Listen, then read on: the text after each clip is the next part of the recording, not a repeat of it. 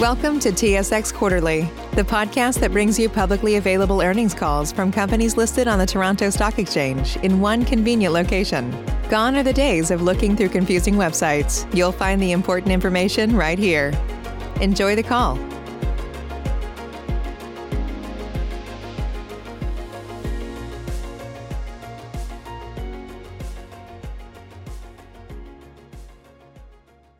Ladies and gentlemen, welcome to Sienna Senior Living Inc.'s Q3 2021 conference call.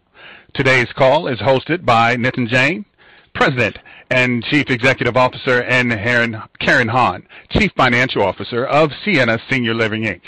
Please be aware that certain statements or information discussed today are forward-looking and actual results could differ materially. The company does not undertake to update any forward-looking statement or information. Please refer to the forward-looking information and risk factors section in the company's public filings, including its most recent MD&A and AIF for more information. You will also find a more fulsome discussion of the company's results in its MD&A and financial statements for the period, which are posted on SEDAR and can be found on the company's website, siennaliving.ca. Today's call is being recorded, and the replay will be available. Instructions for accessing the call are posted on the company's website, and the details are provided in the company's news release. The company has posted slides which accompany the host remarks on the company website under Events and Presentations. With that, I will now turn the call to Mr. Jain. Please go ahead, Mr. Jain. Thank you, Latif, and good morning, everyone, and thank you for joining us on our Q3 call today. Our strong third quarter operating results and occupancy growth reflect the general optimism for Sienna's path forward. Occupancy is up significantly in both our long-term care and retirement portfolios. Our development projects have gained further momentum, and the rollout of our new retirement platform, Aspira, is progressing well. We are also in the preliminary stages of developing a new long-term care platform. As part of a new service model, we want to improve our residents' dining experience, activities, and recreation programs. We also want to find ways to create a better community experience for residents, whether it is a vintage car club or visit from a local school. We believe that creating more connections with the wider community will give our residents something to look forward to in their day, no matter how big or small. The design of our new long-term care platform is based on best practices and the input from our residents and their families. Our ultimate goal is to significantly enhance the quality of life of our residents by providing holistic and integrated care at our communities. The completion of the platform development is expected in the second quarter of 2022. The launch of the new long-term care platform follows Aspira, our new retirement platform. Aspira will make the retirement brand within the Sienna business lines more distinctive. Our aim is to target prospective residents to consider Aspira Retirement Living as a better option to living at home, an alternative that provides a personalized experience, offers more choices, with an increased emphasis on being a vital part of the local community. During the third quarter, we concentrated on the development of a resident-centric model which emphasizes personalization and expanded choices, and included team member training on the new resident experience model and marketing initiatives. We are also in the final stage of developing the brand design and identity for a dedicated Aspira website. The website's feature include a centralized lead management system, chat options, webinar series, and transparent pricing, all of which will support brand awareness, lead generation, and occupancy growth. In addition, we are continuing the development of the platform's brand awareness strategy, which includes both online and offline marketing initiatives specific to the local communities, as well as widespread communications campaign. We are also developing new programming, which will support the brand's promise of a refined culinary program and enhanced residence programming. We are currently piloting various concepts at select retirement residences. Moving to slide 7. Throughout the summer and fall, our operating environment continues to improve. We saw the positive impact of high vaccination levels with a limited number of COVID-19 cases at our residences. In addition, our strong infection prevention and control practices, our extensive education programs, incentives to get vaccinated, and a new mandatory vaccine policy were all very helpful. To date, many of our residents have received their booster shots. As of last week, over 70% of our long-term care residents and over 40% of the residents in our retirement communities have received their third dose of the vaccine. As a result of a more stable operating environment in current months, pandemic-related expenses continue to decrease, and we are encouraged by the improvements in occupancy in our retirement and long-term care portfolios. Our retirement portfolio benefited from in-person tours and continued strong lead generation, which resulted in a 44% year-over-year increase in resident move-ins for the quarter. Average same-property occupancy improved by 280 basis points during the quarter, increasing from 79.3% in Q2 2021 to 82.1% in Q3 2021. In our long-term care communities, admissions of new residents accelerated and resulted in a 460 basis point increase in occupancy during Q3, ending the quarter with an occupancy rate of 87.8%, or 92.4% if we exclude the unavailable third and fourth beds in multi-bed rooms.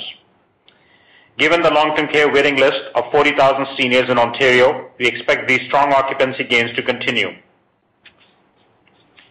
The Government of Ontario announced the extension of the occupancy protection funding until January 31st, 2022, and we expect to achieve the average annual occupancy target of 97%, which is required for full funding in 2022.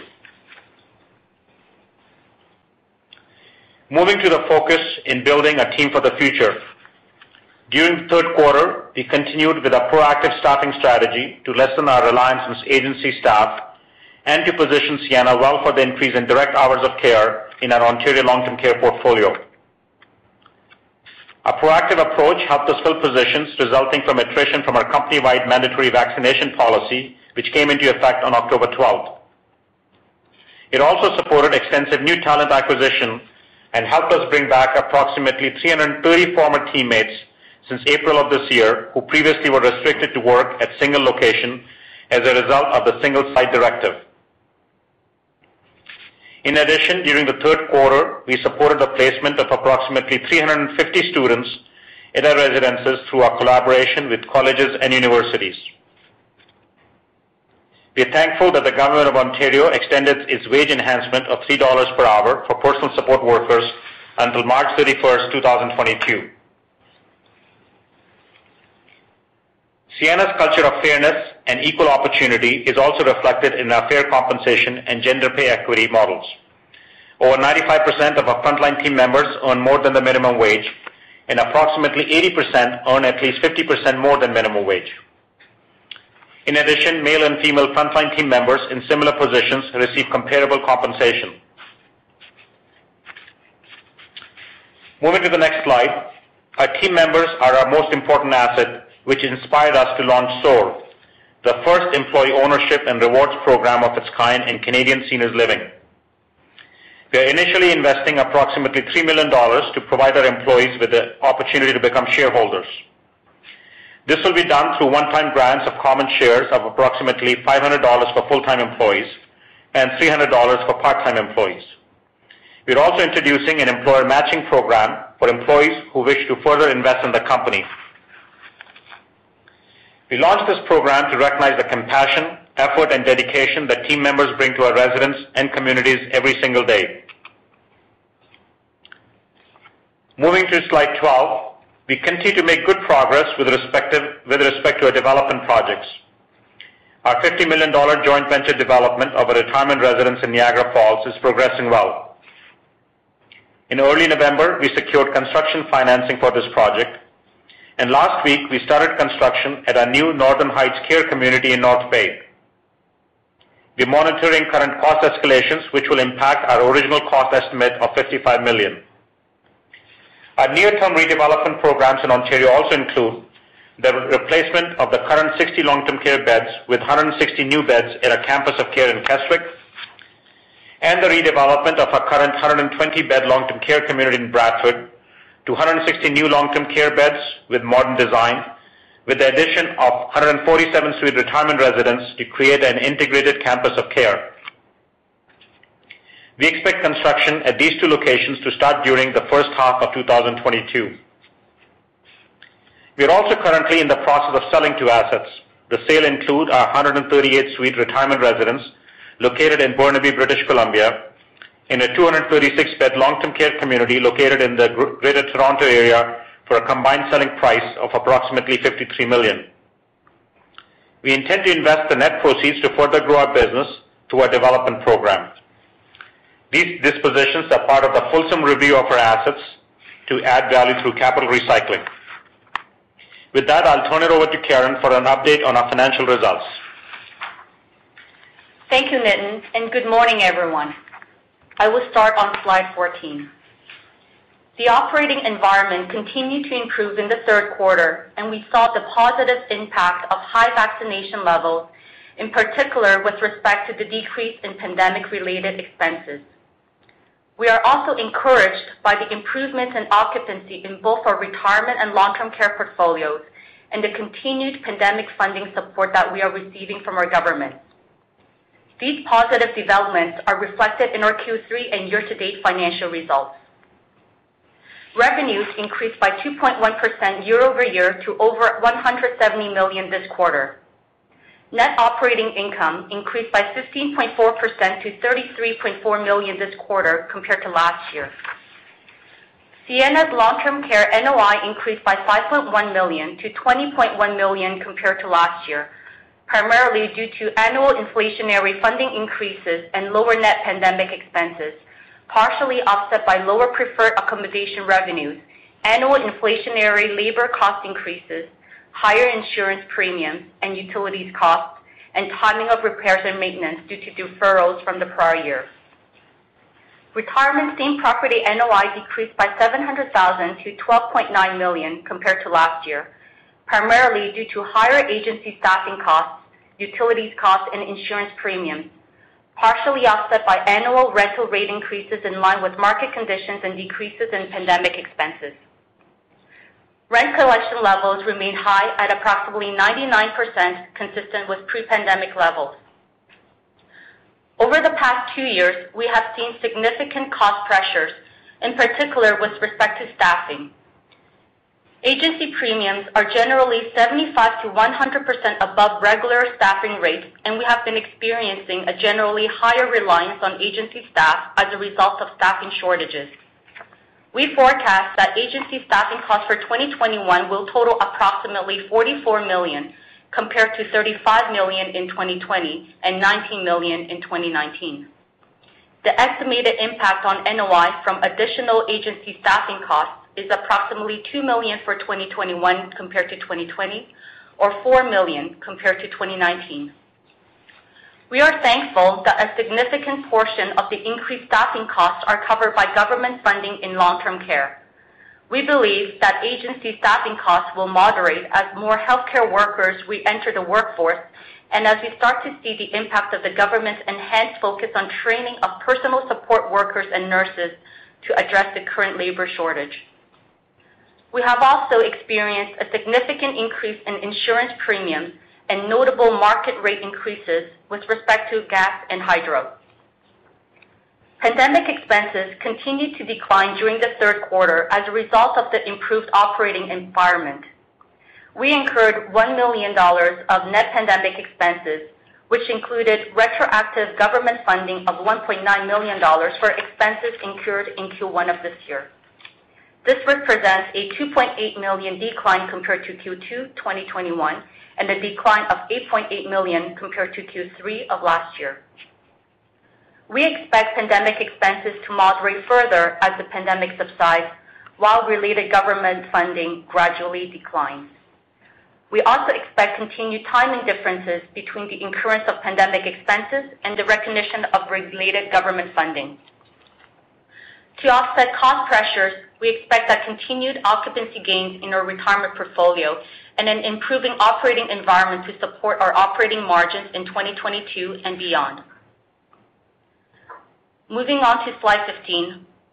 During Q3, OFFO increased by 34% to $18.3 million compared to the prior year, primarily due to higher NOI driven by the timing of government funding, lower pandemic expenses, lower interest expense, and lower administration expenses due to mark-to-market adjustment on share-based compensation, partially offset by lower recovery of current income taxes. Q3 OFFO per share increased by 34% to 27.2 cents. AFFO increased by 10.5% to $15.7 million compared to the prior year, primarily for the same reasons as the increase in OFFO, which was partially offset by higher maintenance capital expenditures resulting from spend deferrals from last year and one-time capital improvements in the long-term care Class C communities, as well as a lower construction funding principal. Q3 AFFO per share increased 10.4% to 23.4 cents.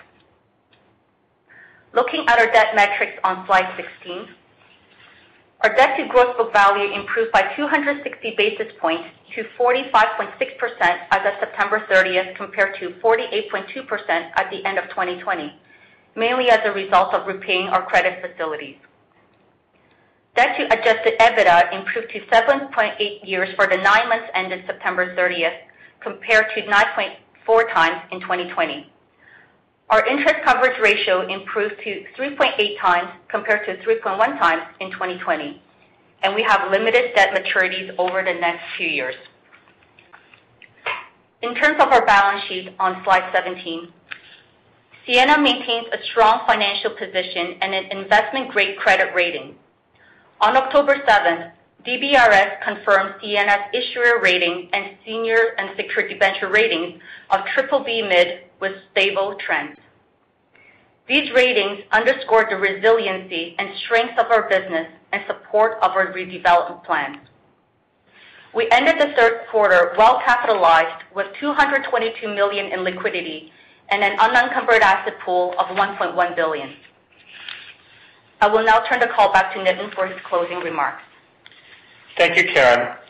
Our third quarter operating results reflect the general optimism at Sienna.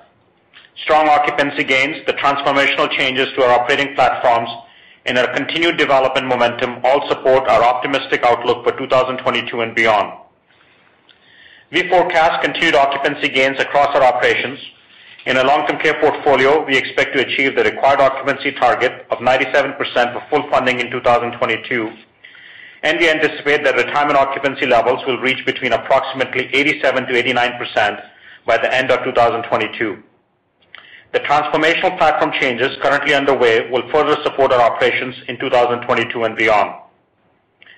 Over the past year, we have gained many insights through intensified stakeholder engagement and market research, which informed our strategy to launch Aspira and inspired us to develop a new long-term care platform. Both platforms are aimed at significantly enhancing the quality of life of our residents. As we execute our strategic goals, we'll continue to draw on the insights we gain from our residents, families, and our team to build a stronger future for all stakeholders. Every initiative we have put into motion over the past year is grounded in the belief that it is a privilege to care for and serve Canada's seniors, ensuring they live with utmost comfort, dignity, and respect. I want to finish by thanking our team members whose drive, compassion, and commitment will support our mission to provide our residents with the highest level of care and services for years to come. On behalf of our management team and our board of directors, I want to thank all of you for your continued support and your participation on the call today. We are now pleased to answer any questions that you may have. As a reminder, to ask a question, you will need to press star 1 on your telephone. To withdraw your question, press the pound key. Again, that's star 1 on your touch-tone telephone to ask a question. Please stand by while we compile the Q&A roster. Our first question comes from the line of Jonathan Kelcher of TD Securities. Your line is open. Thanks. Good morning. Good morning. First question, just on the occupancy, you seem pretty confident. That's a good outlook you're giving for next year. But if we look on the cost side, when do you think margins on the retirement side can return to close to pre-pandemic levels? Hi, good morning, Jonathan. We do feel comfortable with some of our leading indicators on the retirement occupancy, not only compared to 2020, which can be an off year to compare, but even compared to 2019, where deposits are significantly up. I think margins, as Karen mentioned in her remarks, the three areas of cost we see is utilities, insurance, and agency cost related to labor. So it's really hard to predict those. We feel a lot more comfortable on the revenue side, still uncertainty on the cost perspective, and I don't think we can give you any more guidance than that at this stage. Okay. Then I guess to switch gears on the asset sales. That's not capital recycling. Is not something you guys have done a ton of historically. And you mentioned going into putting it towards development. What about on the acquisition side? Are you seeing much in the way out there? So for sure, acquisition market has been quite competitive. We have not actively participated because our focus has been to ensure that we focus on our platforms first, so Aspira first, and now the work that we're doing in long-term care. And we wanted to ensure our development projects get started. So one started last week, and we have two which we expect to start over the next 6 months or so. So now is the time, and we do feel confident that we can do acquisitions and underwrite them well and integrate them well and ensure that we can create value. So we would be looking for both.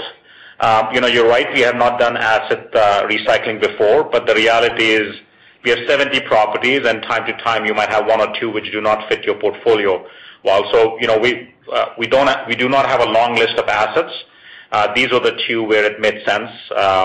One, because the market has changed, and the second, it was a C home, and it fits extremely well for the needs of local community in terms of long-term care capacity and hospital capacity. So you might see one or two from time to time, but there's nothing. Overall, our portfolio is in very good shape. Okay, thanks. I'll turn it back. Thank you. Thank you. Our next question comes from Scott Fromson of CIBC. Your question, please. Thanks, and good morning. Just a question on the occupancy in retirement residence. It was pretty strong, and just wondering what you attribute this growth to. Is it representative of normal activity on a quarter-over-quarter basis? And maybe just looking at move-ins, you mentioned a 44% increase. Were move-outs lower than expected or lower than normal? No, so move-outs actually were also higher than before. I mean, we talked about 2020, but maybe I'll give you even perspective 2019 because last year we were in the middle of wave 1 and wave 2. So, for example, our deposits in Q3 of 2019 were around 200, and our deposits in Q3 of this year is around 400. So we have a 100% increase there. And our attrition rate has stayed strong, so it's not that people are staying longer. Like our attrition rate in 2019 was around 10%, and now it's similar. So, we've been talking about focus, on marketing initiatives, local approach, having a centralized call center, getting back to people on a quick basis, and all the work that our retirement team and our sales and marketing team have been doing on our platform. So we're really happy to see the results, and that's what gives us comfort in terms of our forecast for the next year. Save big on brunch for mom, all in the Kroger app. Get 16-ounce packs of flavorful Angus 90% lean ground sirloin for $4.99 each with a digital coupon. Then buy 2, get 2 free on 12 packs of delicious Coca-Cola, Pepsi, or 7-Up, all with your card. Shop these deals at your local Kroger, less than 5 miles away. Or tap the screen now to download the Kroger app to save big today. Kroger, fresh for everyone. Prices and product availability subject to change. Restrictions apply. See site for details. Okay, thanks. I'll turn it over. Thank you. Thank you. Our next question comes from Himanshu Gupta of Scotiabank. Your line is open. Thank you and good morning. So staying on the retirement home occupancy discussion, how is that trending between Ontario and British Columbia? So we, Himanshu, we do not split that because, we only have 5 retirement homes in British Columbia and we are in the process of selling one. So, it's not really one home could have a significant impact. I mean, the changes we're seeing in occupancies across the portfolio, there's not really one market or one asset which is driving it. So, it's been consistent across both Ontario and BC overall. Got it. Fair enough. And then if I look at the guidance, 87 to 89 for the next year, is that a conservative number, or do you think there's more scope to beat that guidance of yours? No, at this stage, it's still a year away, so we feel comfortable with 87 to 89 as we get closer. Obviously we can keep updating it on a regular basis, but at this point, no, we don't think it's conservative or aggressive. This is, it's realistic at the moment, and we'll find out as we get closer to that timeline. Got it. And maybe, just on your Ontario portfolio composition, are you more independent or are you more assisted living? Any color there? Our portfolio, it's a very, for many of our retirement homes, we have dedicated assisted living floors. But even in homes where we do not have that, we would provide care behind doors. So no, it's not really geared towards one side. It's a really good mix of independent assisted living and some memory care. And we are getting more into memory care with our campus in Brantford, and also some of the assets that we've acquired in the past. Got it. Okay, thank you. And just switching gears to LTC, pandemic expense recovery. Karen, I think there was a $1.9 million catch-up related to Q1 LTC expenses. So have you now fully recovered Q1 LTC? For Q1 LTC, after that retroactive funding, we still have some unfunded expenses, and more so on the BC side. The funding regime is a little bit different, so we are not yet fully covered, and that might remain the case for Q1. Got it. And is it fair to say that eventually you're going to recover pretty much everything with regard to LTC? I mean, there's a timing difference, but eventually there seems to be recovery happening. No, it's hard to tell. What we have experienced is that there have been 2-3 quarters of delays between when we incur the expenses and when the government might come back with more funding.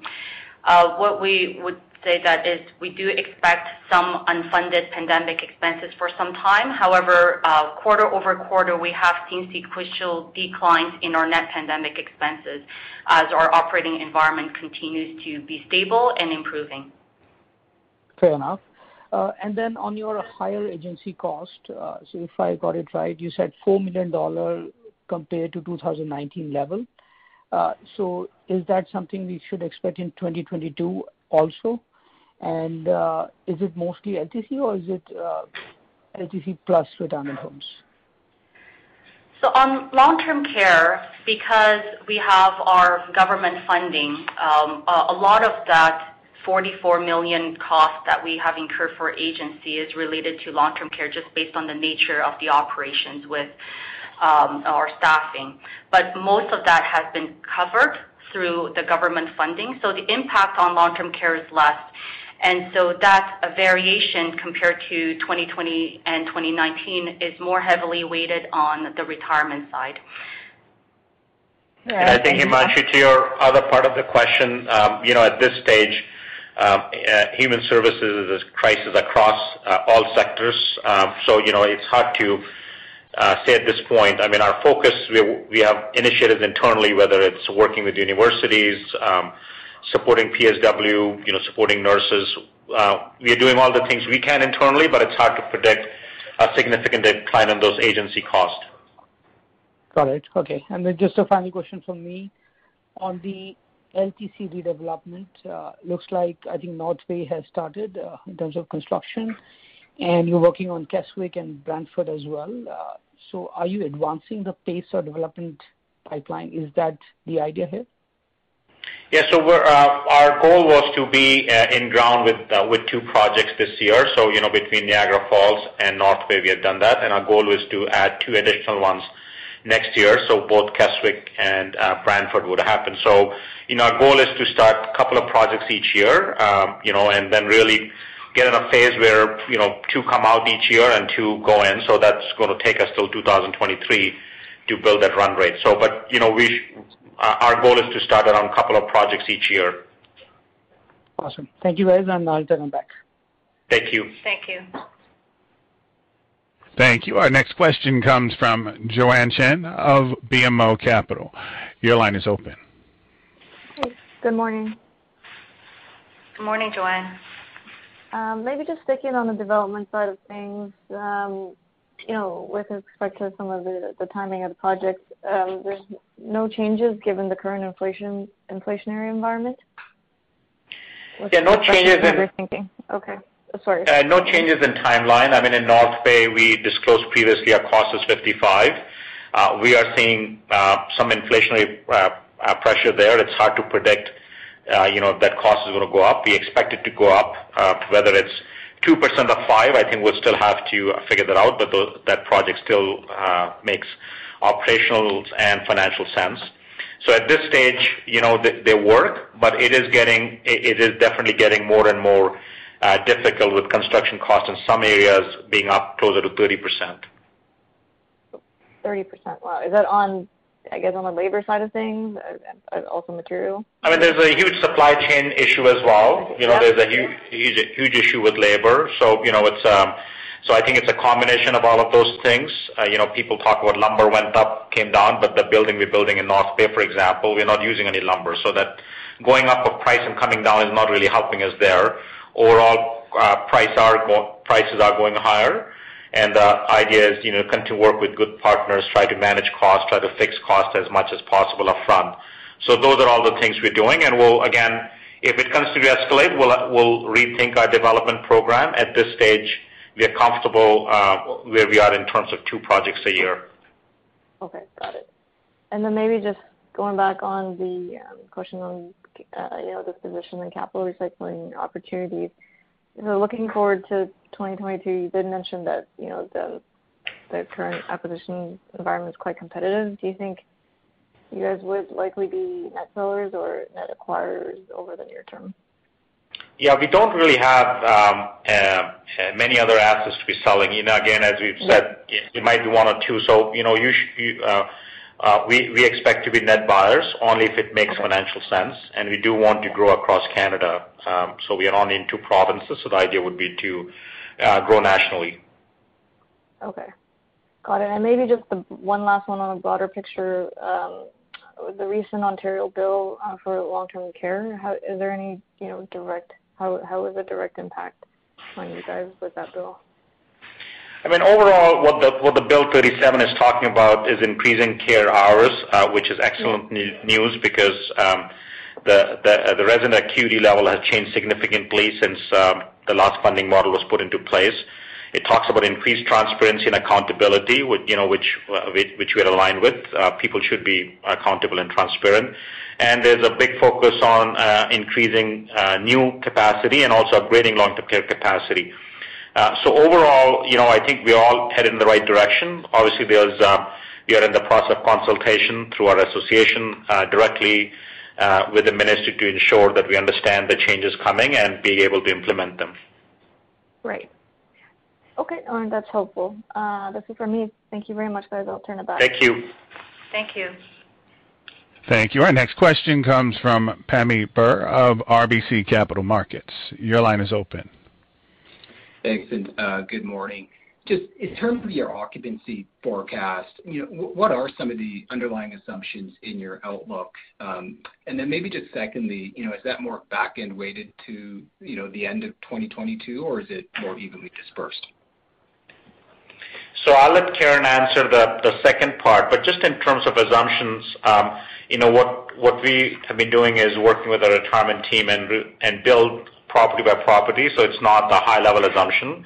Obviously, the big assumption built into it is that there's no significant 4th or 5th wave. So if there is significant COVID for some reason, obviously all of these things go out of the place. And then I'll let Karen talk about our occupancy projections for Q4 and also how it might play out next year.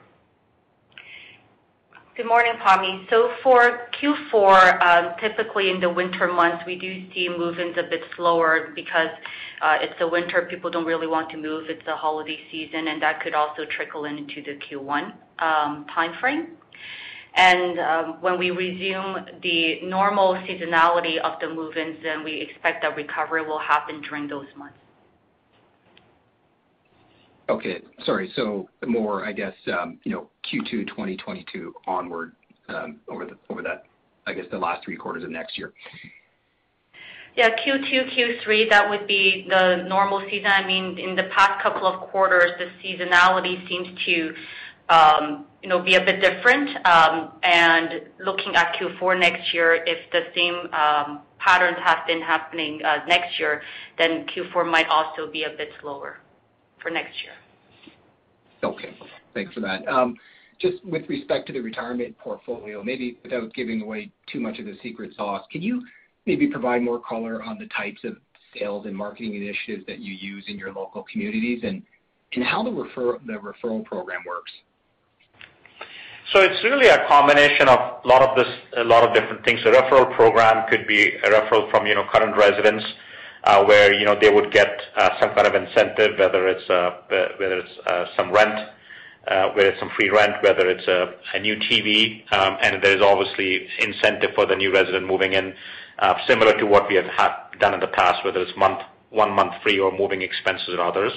There are also referral programs for medical offices and others to help guide them to us.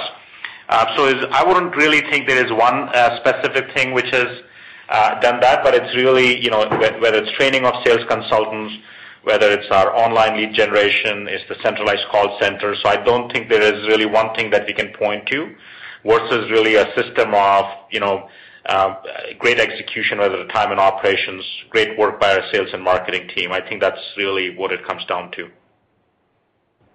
And maybe just to clarify, I guess, with respect to the comments around referrals from or incentives, I guess, for the surrounding communities like medical offices or other local healthcare operators, is that sort of like a financial incentive that they're incentivized with, or is it something else?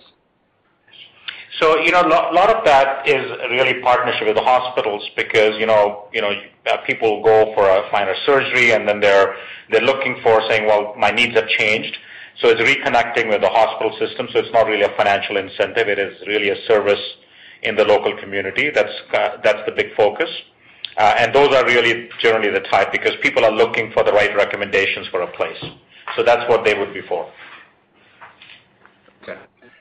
Just lastly, with respect to, I guess, the disposition in BC, any color you can share with respect to maybe the NOI impact or a cap rate range? And then just secondly, was that a stabilized asset? So again, let me talk to the last part, and then Karen can cover the first one. So that asset in Burnaby, the market conditions have changed significantly. It has become a very, very expensive area to be in, with a lot of high-rise condominium really coming to that area. So there's not much interest in senior housing. So the location has changed. So that's where we got to. So and that home was not stabilized. So so our point was either we have to significantly change the current asset or look to sell it.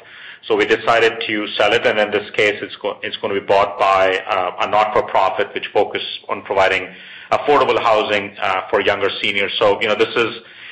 So that's why it made sense, and then I'll have Karen provide you a bit of update on NOI for both of those properties, both the retirement one and actually even the long-term care disposition. Morning, Pammi. So for the 2 properties that we are in the process of selling, when we look at the stabilized NOI, those 2 combined would be contributing about $4.5 million. And currently, those 2 would have contributed on a full-year basis approximately $3 million, $3.5 million. Sorry, the $4 to $4.5 million, that was the stabilized, and the $3 to $3.5 is the in place. That's right. Okay. Thanks very much. I'll turn it back. Thank you. Thank you. Our next question comes from Yash Sankpal of Laurentian Bank. Your line is open. Good morning. Hi, Yash. Good morning. What were the cap rates on the assets you sold or you're in the process of selling? So they're not really sold by cap rates because the first one is being bought by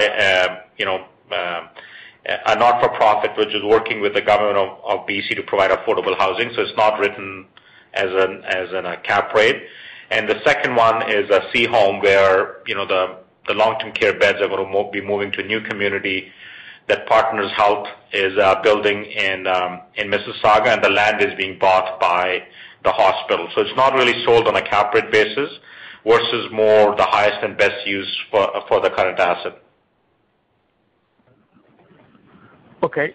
And then moving to the C37 discussion, based on what you're seeing right now, how should we model your long-term care margins and retirement home margins given the increased labor costs and probably your insurance costs will also go up because of the Bill 37? Is that a fair comment? Yeah, we don't really anticipate insurance changes because of Bill 37. So, insurance costs has been going up across the sector because, there were significant losses for insurance companies, whether it was the floods in BC the wildfires in BC or other things. So we don't think it has anything to do with insurance cost. Having said that, the insurance, utilities, and labor costs are the key drivers, and really, we don't really have any insight to provide at this time in terms of when and how they would come down. We do expect them to moderate over time. The timing of it is really, don't think we can provide you any guidance on that. Okay. And for modeling purposes, of those ward beds, how many should we remove, and what would be the total NOI impact of those beds? Hi, good morning, Yash. So we have about 380 third and fourth beds that have been put as unavailable for a very long time. And in terms of how occupancy is calculated and how we would be funded, it would also exclude the isolation beds that are unavailable. So between the third and fourth beds and the isolation beds, that make up about 500 beds that we continue to get full funding. And as you know, the occupancy protection has been extended to end of January 2022. And our expectation is that those unavailable beds will continue to be funded as it has been based on directive that they have come out of capacity. And so we haven't really modeled out what is the impact of the third and fourth beds because we expect continued funding for those. So you think the funding will continue until end of 2022? That's the expectation, yes. Okay. 2% of your employees have been barred from working as of now. How many people is that? And has there been any impact, positive impact of that move? Sorry, say that again. Not sure we get your question. Based on your disclosure, I think 2% of your employees have, because they are not vaccinated, they are not allowed to work right now. Is that right? Yeah, roughly, that's correct. How many people is that? So, we have close to 10,000 employees, so you can do the math there of 2%. So it's a couple of hundred. Right. And have you seen any conversion after that move? Like anybody willing to take vaccines? It's one-off cases. This is really October 12th, come after a year of, before the vaccines were available, but we know they were coming. We did a lot of vaccine education through our Chief Medical Officer and our Chief Infection Prevention and Control Officer, so we did that. Then, we provided all sorts of support to ensure people were getting vaccinated. Then we provided incentives for people to be vaccinated, and the last one was mandatory vaccine policy. So this was not abrupt. So, when we got to the balance of the 200 people, I think they made their choices in terms of finding employment elsewhere. So we did not see a huge change of that, and there might be one or two people who might come back, but nothing significant from that pool. These were diehard guys. Okay. And just one last follow-up question on your attrition comment. You said about 10% of your residents, move, leave the facility. How much of that is because they move to a long-term care home or, pass away, or how much of that is they move to some other retirement home? Yeah, it's really, we don't see a lot of people moving into another retirement home. I mean, moving is a challenge for anyone, and when you're senior, you make friends. It is, unless you are really unhappy with the place you're in, people don't move out. So I would say that would be, 1 or 2% of people. And the difference between people moving to long-term care or other reasons would be around 50-50. That's it for me. Thank you. Thank you. Thank you. Our next question comes from Tal Woolley of National Bank. Your line is open. Hi, good afternoon. Or good morning. Hi, good afternoon, Tal. Good morning, actually. Yes, yeah. Good morning. Just on the Aspira relaunch, you're obviously going to want to invest some money behind the launch of the new brand in Q1. How should we think about just costs for that unfolding over the course of 2022? So the Aspira platform would be a one-time investment of about $1 million, and there's going to be a portion of that in capital investments and another portion for one-time launch costs. But over time, we expect that for the first while, it will be cost neutral in the sense that we expect there will be revenue gains from occupancy lift as a result of the brand. And over time, it would help us contribute to further occupancy gains as well as supporting rent growth. And therefore, in the longer term, we expect that it will be a positive contribution to our NOI as well as our margin. Okay. And can you just speak to like the marketing mix, like online versus traditional media versus, promotions within, your partner, your healthcare provider partners, and how that, might change from sort of maybe where you were or how you're spending your money like 3-4 years ago? Yeah, so it's really, I would say, first of all, it is quite local. So, there's no really one national strategy for marketing, and that's on purpose because it doesn't work that way. Majority of our spend is digital, and, when I say majority, more than 65-70%. And the balance would be the combination of all the things you mentioned, whether it's referral programs, whether it's local newspaper advertising or others. Okay. And for the long-term care platform enhancements you're making, do you intend to rebrand the long-term care side of the business too? Long-term care is a very local decision. People do not, there's no attraction to a brand. The attraction is to the quality of care and services that we provide. So our goal is to stay very hyper-local for long-term care versus the brand that we launched for retirement, which is Aspira. So we expect our long-term care homes to be locally named with no common brand across. Okay. Again, you're doing this relaunch with Aspira. You've invested in, you made some investments in call centers, things like that. When we think about your occupancy outlook, can you provide some color on are you sort of expecting outsized gains from what you would have made in the past because of those investments? If I read into what Karen was saying before, it seems like that would be a fair conclusion. Yeah, I mean, that's our expectation. If we invest all this and the result is the same, we should not do those investments. But I mean, that's a pretty blunt conversation we've had internally as well.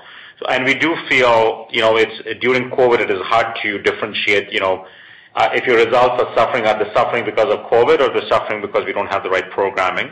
So we do feel confident that the programs that we put into place, and it does take quite a bit of time to, for them to take into effect. Like we feel we are headed in the right direction, and that's what gave us comfort in giving occupancy forecast as well. So we do think they are working. Okay. And then just on the LTC side of the business, there's a lot of focus on redevelopment, obviously, but we also, at least here in Ontario, we need to grow the number of beds too. How do you think about, do you want to grow the LTC business as the province grows it, or are you okay leaving your exposure with what it is right now? Are you looking to add facilities over time? We have around 6,000 beds in Ontario long-term care. We are one of the largest operators, so we do feel, we have enough beds in the system. However, when we do development, and Brantford is a good example, the current home is 122 beds. We're building 160, so we would add capacity there. At Cedarville Lodge, we have a retirement home which is attached to only 60 long-term care beds. We are changing that 60 to 160 as we're rebuilding it. So I think there would be places where we are adding capacity. But in Mississauga, for example, we sold our C home because, it was a better use for the hospital. And for residents, it was faster to get to the new long-term care being built by the hospital and Partners Community versus us going through a whole rezoning process and building in Mississauga. So I think it's really one-off, but we don't expect our long-term care numbers in Ontario to significantly change in the future. We expect them to stay overall consistent, but with a higher portfolio or a better quality of portfolio as we are redeveloping these C homes. Okay. And then just on the admission side, prior to the pandemic unfolding, we were, moving away from the LHIN model to the Ontario Health Teams. What's happened with that over the course of the pandemic? Because for obvious reasons, it's sort of that restructuring kind of is fallen out of the news, and I'm just curious, right. Has it made any difference, or has anything changed as a result of those shifts? Yeah, so LHINs have gone away, so it's Ontario Health Teams that we work very closely with. We have a great relationship across the Ontario Health Teams. The admissions in long-term care are still directed through Ontario Health Teams. We have to realize, we have a set of capacity across the system to admit certain number of people into long-term care residents. And when the number grows by 4 or 5 times, it'll take a bit of time. But, working with Ontario Health Teams, our team and Ontario Health have done an incredible job of getting people back into long-term care, which is reflected in our long-term care occupancy. And we continue to see good progress moving forward as well. And just finally, on the campus model that you guys have been touting over time, I can obviously see the draw for the, if you have retirement and LTC on the same side, there's a draw for the, for the family to sit there and say, hey, we've got basically the full spectrum of care in one place. But you sort of have this weird thing, right, where, it's technically not you in charge of the admissions into the long-term care facility. I wouldn't. That's fair. For example, Keswick just happens to be campus care because there's existing retirement beds, and we have more land, so we're building there. Brantford is a great retirement space as well. There's not much competition, so we're building a campus. No, but we are not focused on only building campuses. I would say, if I have to guess, majority of our long-term care home developments would be standalone long-term care developments. That's for us. We have limited amount of development dollars, and we want to make sure that we are smart with that. And in long-term care, our focus is to redevelop those long-term care beds, because without doubling the cost for a campus.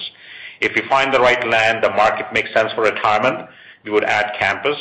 But what we're not doing is we're not saying, okay, we'll only do campuses, so let's find land where it works, and then we'll do. So it's more, the idea is to provide solution for long-term care, and if it somehow lends into a campus, then that's a great outcome. Okay, got it. Thanks, Nitin. Appreciate it. Thank you. And at this time, I'd like to turn the call back over to Mr. Jain for closing remarks. Thank you, Latif. On behalf of our management team and our board of directors, I want to thank all of you for your continued support. I hope you have a great rest of the day and a great weekend. And this concludes today's conference call. Thank you for participating. You may now disconnect. A new year, time for new growth. Grow your education and skills with Herzing University. Our online behavioral health programs fit your schedule and time. From an 8-month diploma program in health and human services to a 36-month bachelor's in psychology. Grow your behavioral health career with us wherever you are in your education. Your future starts now at Herzing University. Visit us online at herzing.edu or text health to 85109. Online at herzing.edu or text health to 85109.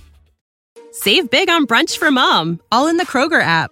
Get 16-ounce packs of flavorful Angus 90% lean ground sirloin for $4.99 each with a digital coupon. Then buy 2, get 2 free on 12 packs of delicious Coca-Cola, Pepsi, or 7-Up, all with your card. Shop these deals at your local Kroger, less than 5 miles away. Or tap the screen now to download the Kroger app to save big today. Kroger, fresh for everyone. Prices and product availability subject to change. Restrictions apply. See site for details.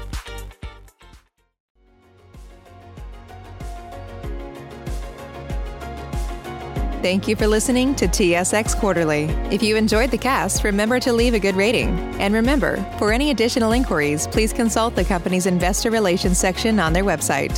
See you next time.